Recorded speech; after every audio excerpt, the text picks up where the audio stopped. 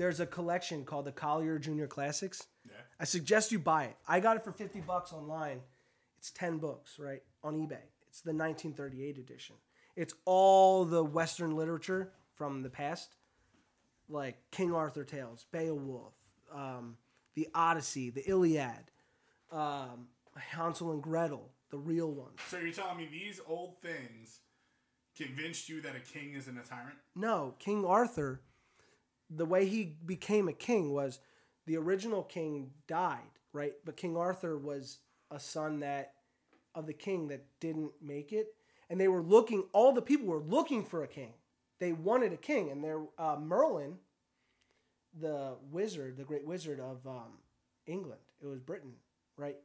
He created a stone with a sword in it. And whoever pulled the sword out would be the next king. Excalibur, right. No. Excalibur is different. So King Arthur was a servant. He pulled the sword out of the stone, and he became the king. And he would go on the front lines with his men and fight, right? And they were also very, very, very religious, like men of God. Like they were righteous. Yeah. Right? And it was weird how they would, there was valiance, honesty, courtesy. The knight's code was if you struck a man down in battle, you showed him mercy. You didn't kill him after that. You know, like it was so crazy. They completely perverted the King Arthur tale. And King Arthur, when he died, all of his knights and all the people, well, he didn't exactly die, but when he was dead, some of his knights, they became monks. Like, it's crazy. And when you're reading it, you're like, holy shit. So what's that have to do with King Henry? So I'm saying, though, Henry VIII, I want my son to be Brian VIII, because I think when your line gets to the 8th, that's when something great happens. Because you only pass a name down if the person that had the name before you was a good person. So I'm only going to pass down. Because the name that I would pass down isn't my name. I would be passing my dad's name down. Sure. Right? Because I would name the son after my father. That's why I'd name him Brian. The third one with the third name. Right. So I would only name the son Brian the third because my father was a great example of a man, and I'd pass it down.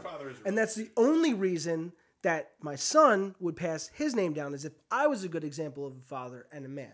So then by that time, only if the men before were great examples would that name get passed on.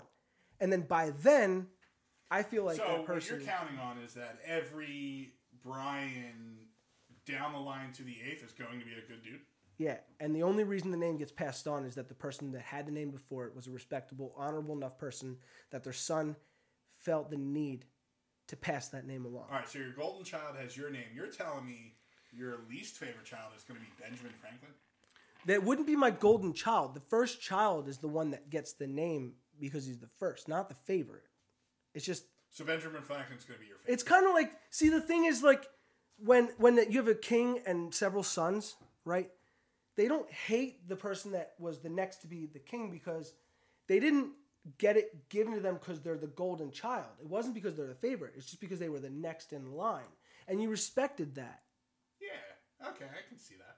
Right? And you can't say, oh, you got it because you were the favorite. No, you got it because you were there first. Right? But you still had to earn that spot to keep it. If you weren't a gracious king or something like that, then you would get dethroned. Like King George. Screw that guy. But that's the thing. Anyone who was great enough for their name to be to be put into history was probably slandered too. Well, I mean, you kind of got to look at the... nobody's truly righteous. Like, because I was listening to this guy who was talking about Stalin, right? And he was like, oh, Stalin, they took the land from the landlords. You mean landowners? They consolidated the land from the landowners. Let's be clear.